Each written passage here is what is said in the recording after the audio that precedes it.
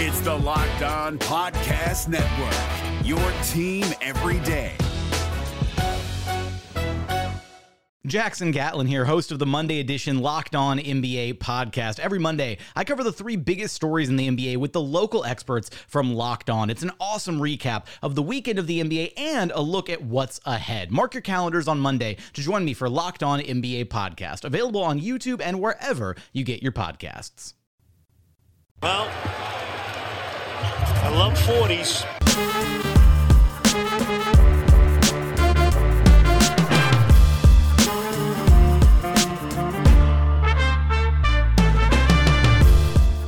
Happy Monday. Hey, what's up? Welcome to episode number 606 of Locked On Raptors for Monday, November the 18th. I'm your host, Sean Woodley of RaptorsHQ.com. You can find me on Twitter as always at WoodleySean. Find the show at Locked On Raptors. You can find links to every single episode of the podcast. And of course, please make sure you're checking out the Locked On Podcast Network. We've got team-focused shows for all 30 NBA teams, all 32 NFL teams covered as well. The NHL Network is continuing to fill out. I believe we have only 6 local shows left to fill, so odds are your favorite hockey team is covered over there. We've got all the Canadian teams covered if you're a listener to this podcast and are partial to those Canadian teams, so please make sure you're checking them out on whatever podcast platform you prefer, and if you want to support one of the shows, please subscribe, rate, and review. It's the very best way to help us out, and it costs no money to do that, so thank you in advance for taking the very small amount of time it requires to leave a rating or a review. All right, on today's show,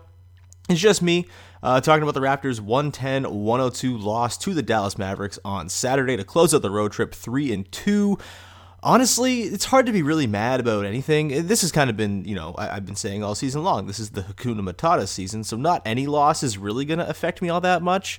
This one, pretty understandable, I think. A very tired team at the end of a road trip. Pascal Siakam had played 40-plus minutes, I believe, in every game on the road trip, or maybe 4 of the 5, at least all the ones where Kyle Lowry's been hurt. Pretty heavy minutes load once again for Pascal. The Mavericks are a talented team, and they have one of the 10 or 15 best players in the world in Luka Doncic, and the Raptors' sort of defensive system that we talked about with Joe Wolfond on Thursday, where it really sells out to stop stars, was put up against another stiff test, and the returns were not especially great on this one. They held Luka Doncic to 5 of 14 from the field, which was good, but he got to the line a shit ton, and he was carving the Raptors up with his passing. And we'll get into sort of some of the ways that the Mavericks and Rick Carlisle adapted to the Raptors' sellout to stop the Stars' defensive system. I thought it was a really well and interestingly coached game from both teams.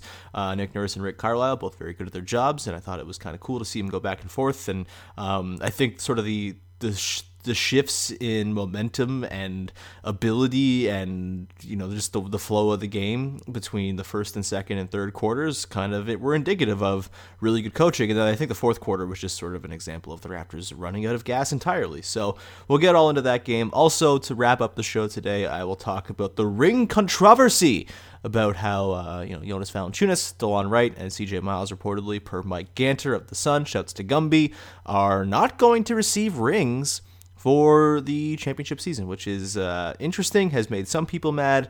I was initially kind of mad and still a little bit miffed about it, but also I get it, I suppose. I'll get into that at the end of the show. But yeah, let's get into this Mavericks game. The Raptors, of course, 110-102 losers.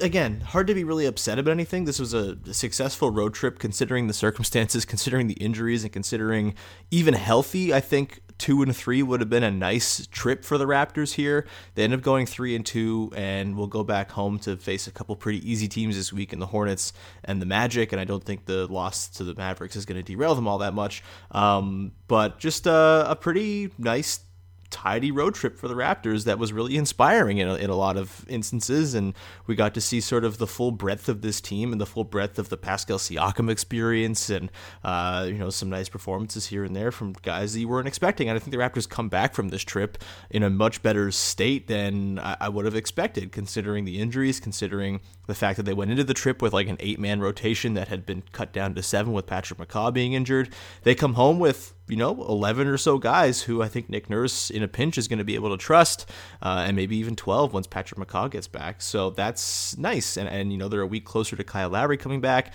Might even be by the end of this week where we start to hear some news about him. The 2-week deadline for him to be reevaluated is this coming Friday. So here's hoping. It's pretty soon. The Raptors play the Sixers next Monday. And that sort of seems to be the game most people are circling. So here's hoping. And there's not that much time left to fill for this very stretched thin Raptors team, and not exactly a terribly difficult schedule this week either. So that is positive. In terms of the Mavericks game, some of the things that went wrong. Look, this was Pascal Siakam's worst game of the season, I think, by far, and credit to the Mavericks. They played a really sound defensive game against him. Maxi Kleber always seems to punk the Raptors whenever he's playing, and he seems just like an extremely Rick Carlisle player. I don't know. He's just really solid. His defense on Siakam in one-on-one coverage was really, really excellent. And, I think there was maybe a bit of a not so generous whistle when it came to Pascal Siakam in this game, considering the amount of times he posted up, the amount of times he just shot, period. He had 24 attempts in this game, and just the amount of sort of battering he took as he did his sort of spin move stuff near the basket. It felt like maybe 3 free throw attempts was a little bit low for him, but, the credit to the Mavericks. They still played a really good defensive game on him. I think they did a pretty good job of, when possible, not sending extra attention to Siakam and sort of relying on the one-on-one ability of Maxi Kleber, because, there was not a ton of situations where the Raptors were able to, get a big swing going around the horn out of a Siakam pass from the post, because he kind of was, a little bit tunnel vision-y, and also I think was sort of sizing up those one-on-one matchups and saying, I don't need to pass out of this. Still, though, Siakam had 7 assists in this game. A lot of sort of interesting stuff under the basket. That was one of the nice adjustments I thought he made in the second half was, as he was posting up with that single coverage, he was finding cutters. I think he found OG for a dunk, if I'm not mistaken, at one point. Maybe Norm at another point too. Rondé Hollis-Jefferson. Like, there was a nice, I think, commitment to playmaking for Siakam in this game. It's just the offense was really labored, and I think he was exhausted. I really do. I think in sort of the second half, you could see him almost just like dreading the idea of even driving, just being like, really, I gotta do this? I'm just gonna jack up this 3 here. You could see sort of the threes he was putting up were almost just like, just get this ball out of my damn hands, please, and just throwing him up without much in the way of, square to the basket feet or balance or follow through or whatever. And it just seemed like sort of a thing where Pascal really, really wanted his own bed and was quickly trying to get to the end of the game so he could get to his own bed, which is fair, man. And look, it's not the most encouraging game we've seen from Pascal. This is sort of the growing pains I think we were all sort of expecting. There are going to be games where he goes 6 of 24 and 2 of 10 from downtown and is terribly inefficient and sort of derails a bunch of Raptors possessions because he's just sort of figuring out what to do with all the extra defensive attention coming his way. But I think this shouldn't detract from what he's done so far this year. I don't think this means Pascal is like in line for a crazy regression from where he's been.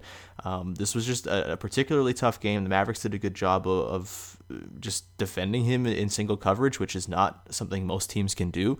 And the nice thing is the Raptors won't have to worry about playing the Mavericks in a finals or anything like that or in the playoffs. So that's one of the teams that potentially has a bit of an answer for Siakam that's off the board in terms of it really mattering.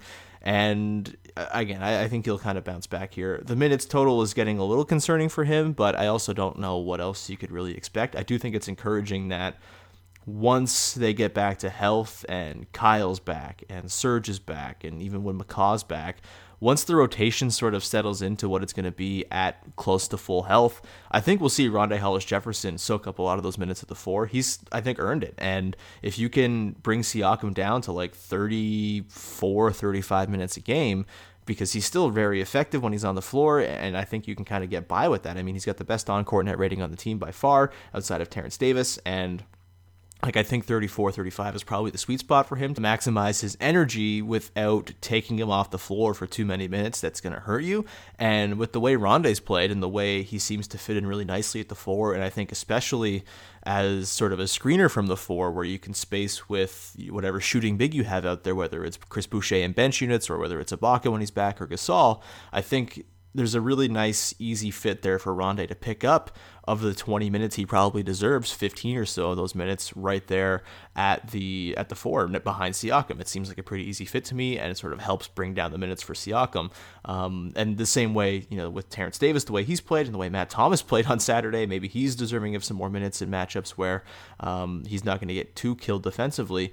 I think you're kind of seeing the blueprint for how they're going to trim down the minutes of Kyle Lowry and Fred VanVleet as well. And also with Norman Powell playing pretty well over this trip, minus the one game against Portland. He had 26 points to lead the Raptors on Saturday. Really efficient, really within the flow of the offense, really eager and happy with the trigger finger from 3 without too much overthought or dribbling around and having weird pull-ups, a lot of catch and shoot stuff. That's great to see.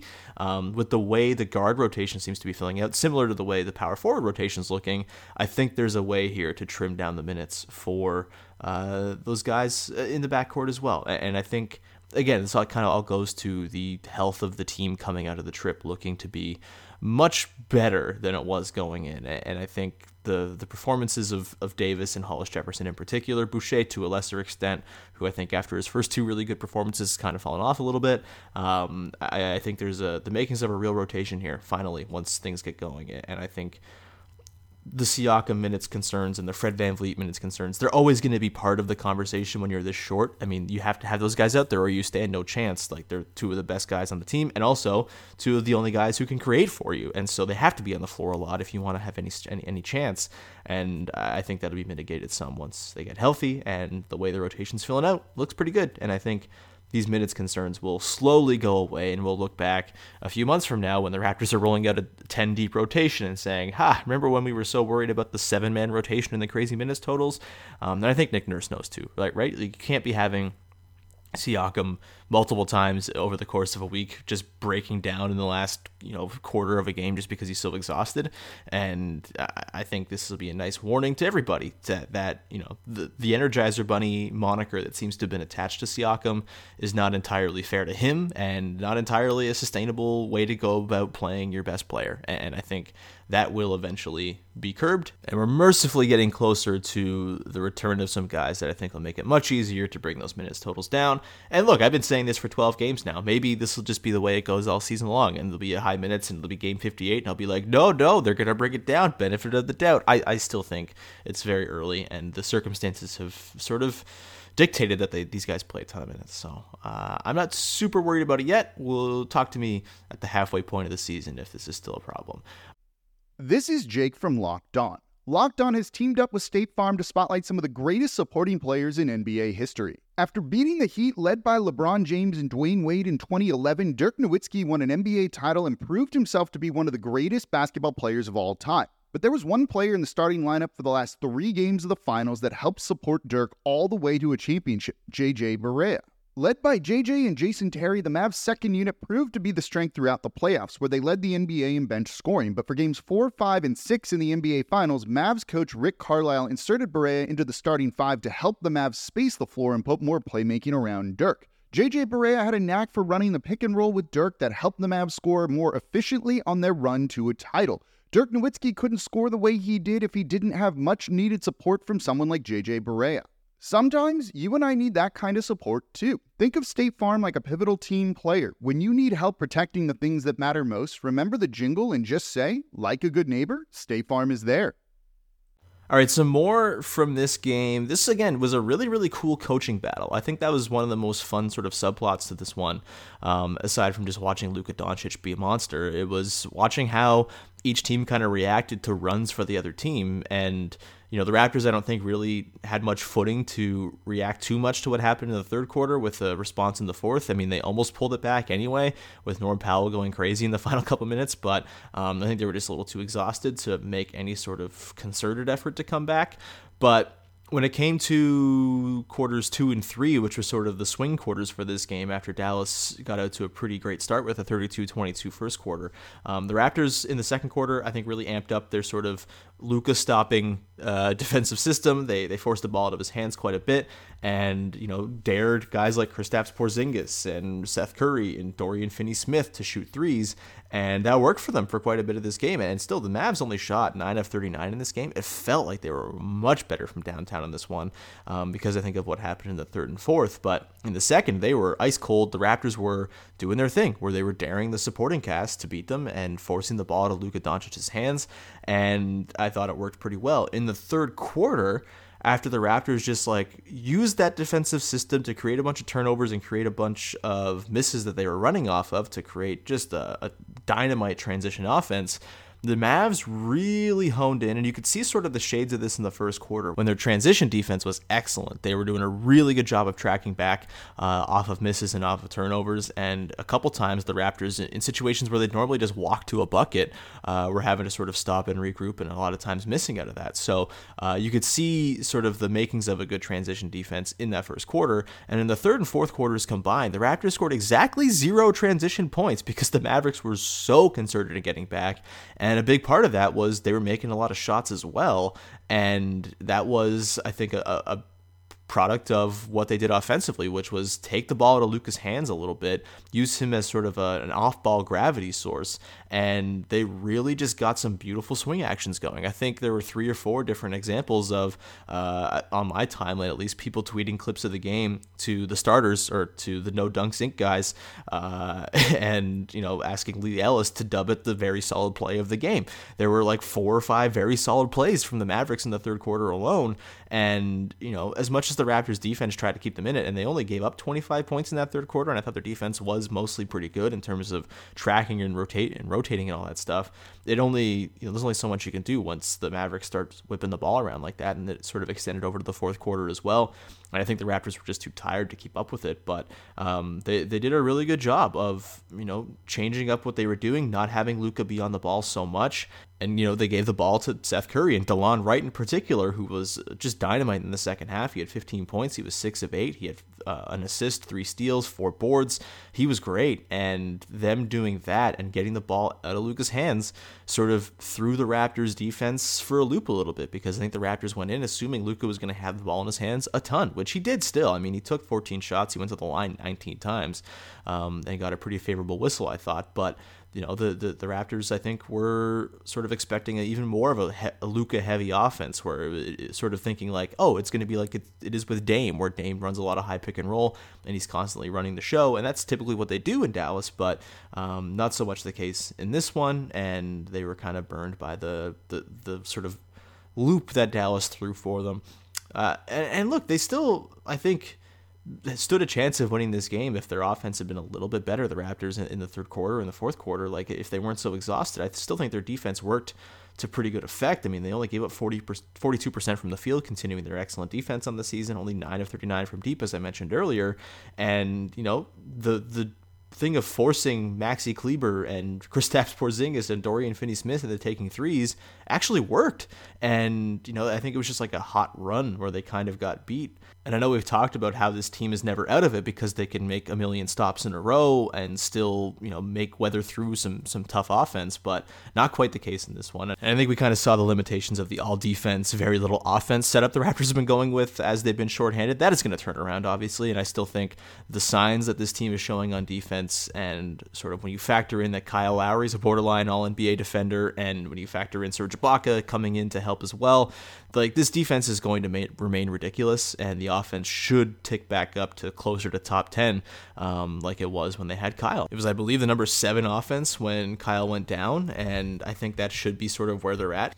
Considering the strides Pascal's made, I don't think this is not going to be the 15th ranked offense. It is right now, and it's kind of dropped off over the last week here because they've been just sort of trying to coast by on this all defense, very stagnant, sticky, hope we can scrape by offense, and I don't think that's going to be the case once they get everybody back. So there's not too much reason for concern. They're the number 5 defense in the league. They have the best opposing field goal percentage allowed. They have been absurd, and so I think it's reasonable to assume that things are going to snap back and they're going to be close to top 10 in both categories once Kyle and Serge and the rest of the crew are back. Other lingering notes from this game, I think Matt Thomas being 4 of 5 and 2 of 2 from deep and just continuing the legend of his shooting is a lot of fun. He still can't defend a lick, and it's troublesome, and he's never going to be able to play in like a high-level playoff series, I fear, but still really cool to be able to throw him in for 17 minutes and to see the way opposing defenses are already selling their souls to stop him is really fun, and he already has a gravity to him, which I did not expect to have for a dude who just came over from Europe and has taken like 23s, but the word is out. The Alex Wong gospel has reached the rest of the league, and I think, it's going to be, there are going to be a lot of times where you can just throw Matt Thomas out there and help grease things up for your offense. And it's going to have to be in situations where he can be out there to defend someone who does not need a lot of defensive attention. It's going to be a case-by-case thing as to whether or not Matt Thomas is going to be in it. It might be a matter of if he's hitting his shots or if teams are letting him open to take those shots, then maybe you can get by with it a little bit longer. But there are only so many guys he can guard, right? And so I wouldn't expect that Matt Thomas is going to become a staple of every single game. But that said, I mean, if you're looking for instant offense and instant spacing and a way to sort of grease up some bench units, which might be a little bit shooting starved and a little bit offense starved, whether it's right now while they're shorthanded or once Kyle gets back, I think Matt Thomas can work. And I think if you surround him with enough good defenders, and like the Raptors have good defenders everywhere, this is the thing, is Matt Thomas is the only minus defender on this team. So when you factor that in, I mean, it becomes a little bit more palatable to have him out there with 4 good defenders and put him on the least threatening offensive player on the opposition, especially if it's against the second unit. I'm sure there's someone out there who's not exactly terrifying. If you put him on, in the Mavericks case, Dorian Finney-Smith, for example, like that's doable because Dorian Finney-Smith is not a good offensive player. And there are going to be plenty of teams where they come across a guy that Matt Thomas can be on and not die. And I hope they continue to throw him out there because it's fun to watch him. He's like already a cult hero, and he should already be in the 3-point contest. And to see like the translation of his shooting from Europe to the NBA and actually have like an uptick is pretty amazing. And I hope they continue to roll him out there because it's fun to watch. Even if there's like 4 or 5 defensive possessions where you don't even know what the hell is going on and he's falling asleep and he's running around without even really an idea of who he's supposed to be guarding, it's almost made up for instantly by every 3 he makes because it's just so damn fun to watch him shoot. It's like a beautiful stroke. It's an enjoyable thing to watch.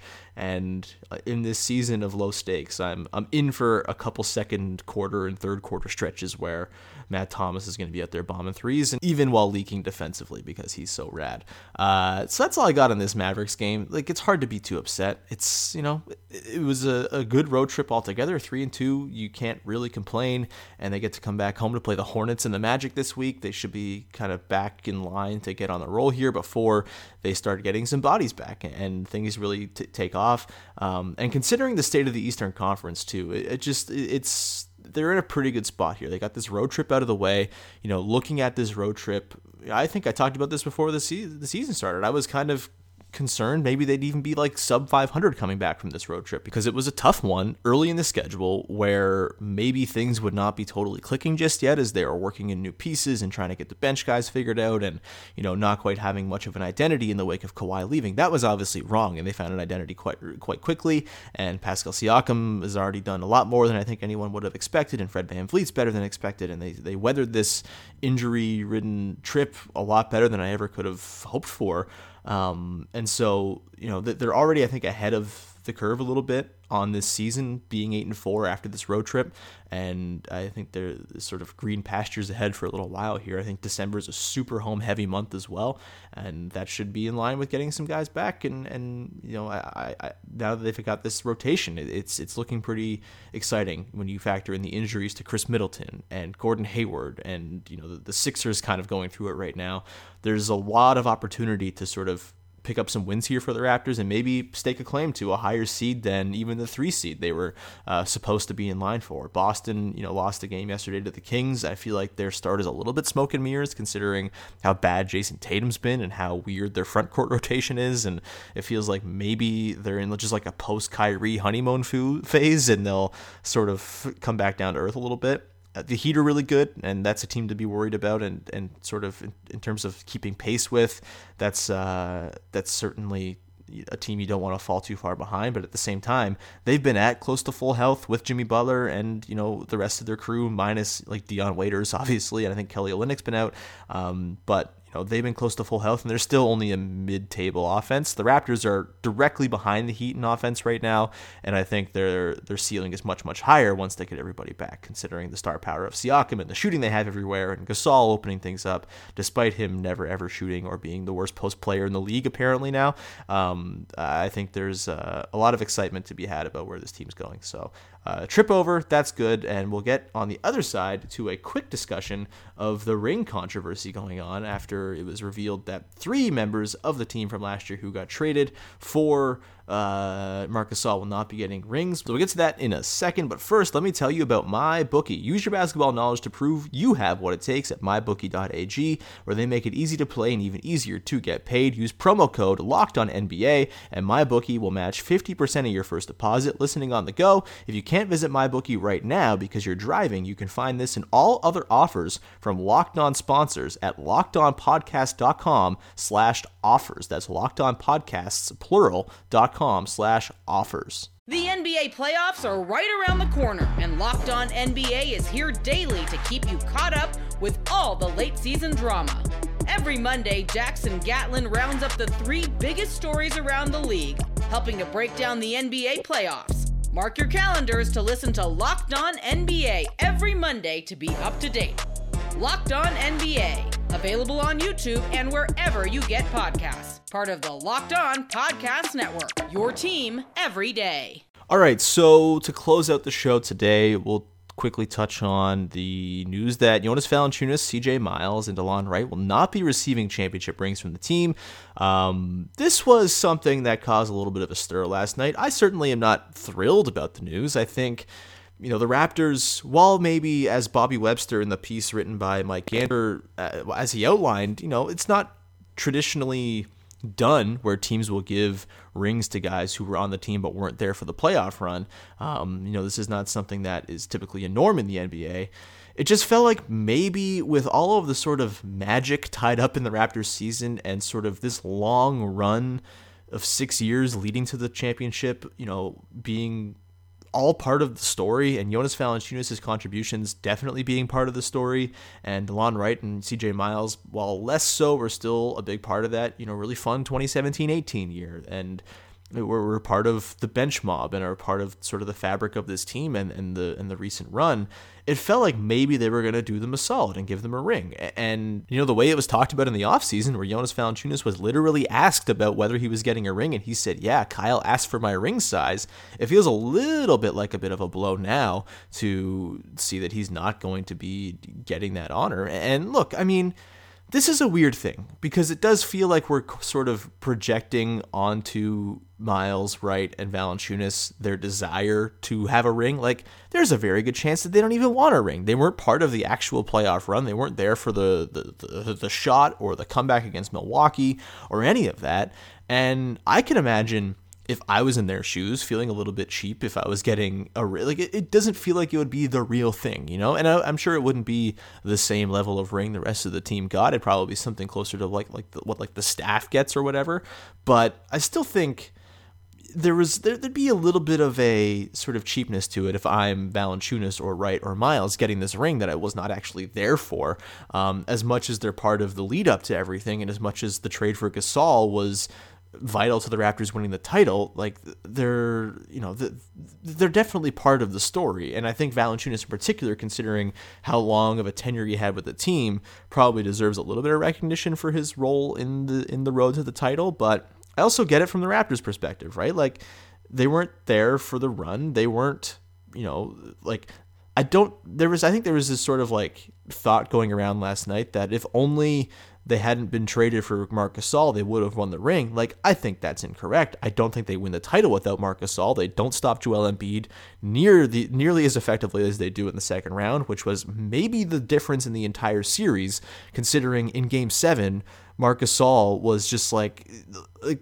hanging by a thread to stop Joel Embiid, and sort of the plus-minus numbers bear it out. And I think any slippage in what Gasol did against Embiid would have resulted in the Raptors losing that series. Like, it was that close. It was on that, fine a thread that series was. And so I think Gasol was a big reason why the Raptors won the title. I don't think they win it with Valanciunas. I don't think Valanciunas stops the Bucks. I don't think he really plays against the Bucks. In theory, he just doesn't feel like he fits that series. I don't think he would have stopped Embiid as much as his career. He's been okay against Embiid. He's not Gasol, and I don't think he stops Embiid nearly as effectively. And they just don't win the title without Gasol. So I get it from the Raptors' perspective. There's a line you have to draw, I guess, at some point, and this was it, and that's fine, I suppose. And I think ultimately, Wright, Miles, and Valanciunas are going to be okay. I don't think this is going to be some sort of thing that sours their relationship with the franchise or anything like that. I think, they got traded. It's probably a bummer to get traded and then see the team win the title a couple months later. But if they're not part of the run, like, these guys are so insanely competitive. I could imagine getting your first championship ring. If this was like their second or third or fourth championship rings respectively, then like, fine, like, give them the ring, and I'm sure they'd be happy to have that extra thing in their mantle. But considering none of them has won a title, at least I don't think CJ Miles has won a title. Like, if none of them's won a title, I can't imagine you'd be thrilled for your first championship ring to be one that you weren't actually even there on the floor for. That's just me thinking, and like, I'm not even a terribly competitive person. I just think, that's how I would feel too. Like maybe the guys are pissed. We haven't really heard much. I think Valanciunas last night just had, as you would probably expect, a very short, sort of dry answer to when he was asked about this. DeLon Wright seemed pretty unconcerned. Miles couldn't be reached for comment on the story, but like, I feel as though they're probably going to be all right. This isn't going to be some sort of thing where like the Raptors' ability to recruit free agents is ruined or anything like that. I don't see it being that serious. It just would have been nice. It would have been a cool, gesture with all of the celebration and all the happiness going around with this team. It would have been a nice gesture, a nice, cool thing to see Valanciunas honored with a ring, but also Valanciunas is going to be honored other ways. Like, that guy's going to maybe have his jersey retired one day, maybe, or not retired, but honored perhaps. And he's going to have a big, welcome back ceremony, I'm sure, when he comes to Toronto with Memphis in March. I think March 30th is when he's here. Like, there's still going to be ways to honor these guys and give them credit and, acknowledge their role on the road to the championship. And I think we're probably feeling much more in our feelings about this because we've already heard Valanciunas talking about getting a ring. And if that's the case, if like Kyle was going around offering up rings to people who weren't in line to get them, then like, that's kind of a Kyle problem more than anything. I appreciate him doing that, but like, that's something I don't think the Raptors necessarily have to apologize for. Like, unless they were giving express orders to Kyle to ask for ring sizes to everybody and then said, no, actually, we're not doing this, then that's a little bit shady and ghoulish.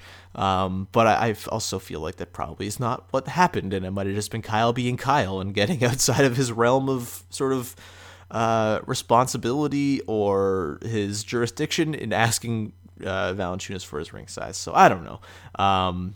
It's something that I think will blow over pretty quickly, and there'll still be a nice ceremony for all these guys when they come back, and it'll be pretty and lovely, and Kawhi and Danny will get their rings, and that'll be great, and that'll be fun. So I'm kind of opinioned out on this now that I've gone through it. Doesn't make me feel warm inside or anything like that, but it's also not the end of the world, so I think that's probably a good place to leave this one. Thank you so much for tuning in to this episode of Locked On Raptors. I'll be back again tomorrow with Kelsey O'Brien. We are going to talk about the Hornets game, and it'll be a fun one, so check out that probably around mid-afternoon on Tuesday. And I'll be at the game tonight. I'll have a recap or something like that up for Raptors HQ at some point over the next day or two as well, so stay tuned there. If you have yet to buy We the Champs, you can still purchase it wherever you get your books. That is very much appreciated if you do that. And that's going to do it. Thank you so much for tuning in, and we will talk to you next time with another episode of Locked On Raptors.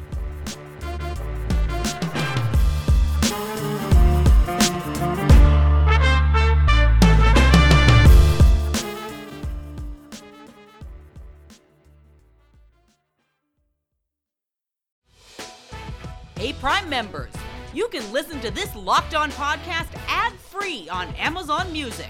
Download the Amazon Music app today.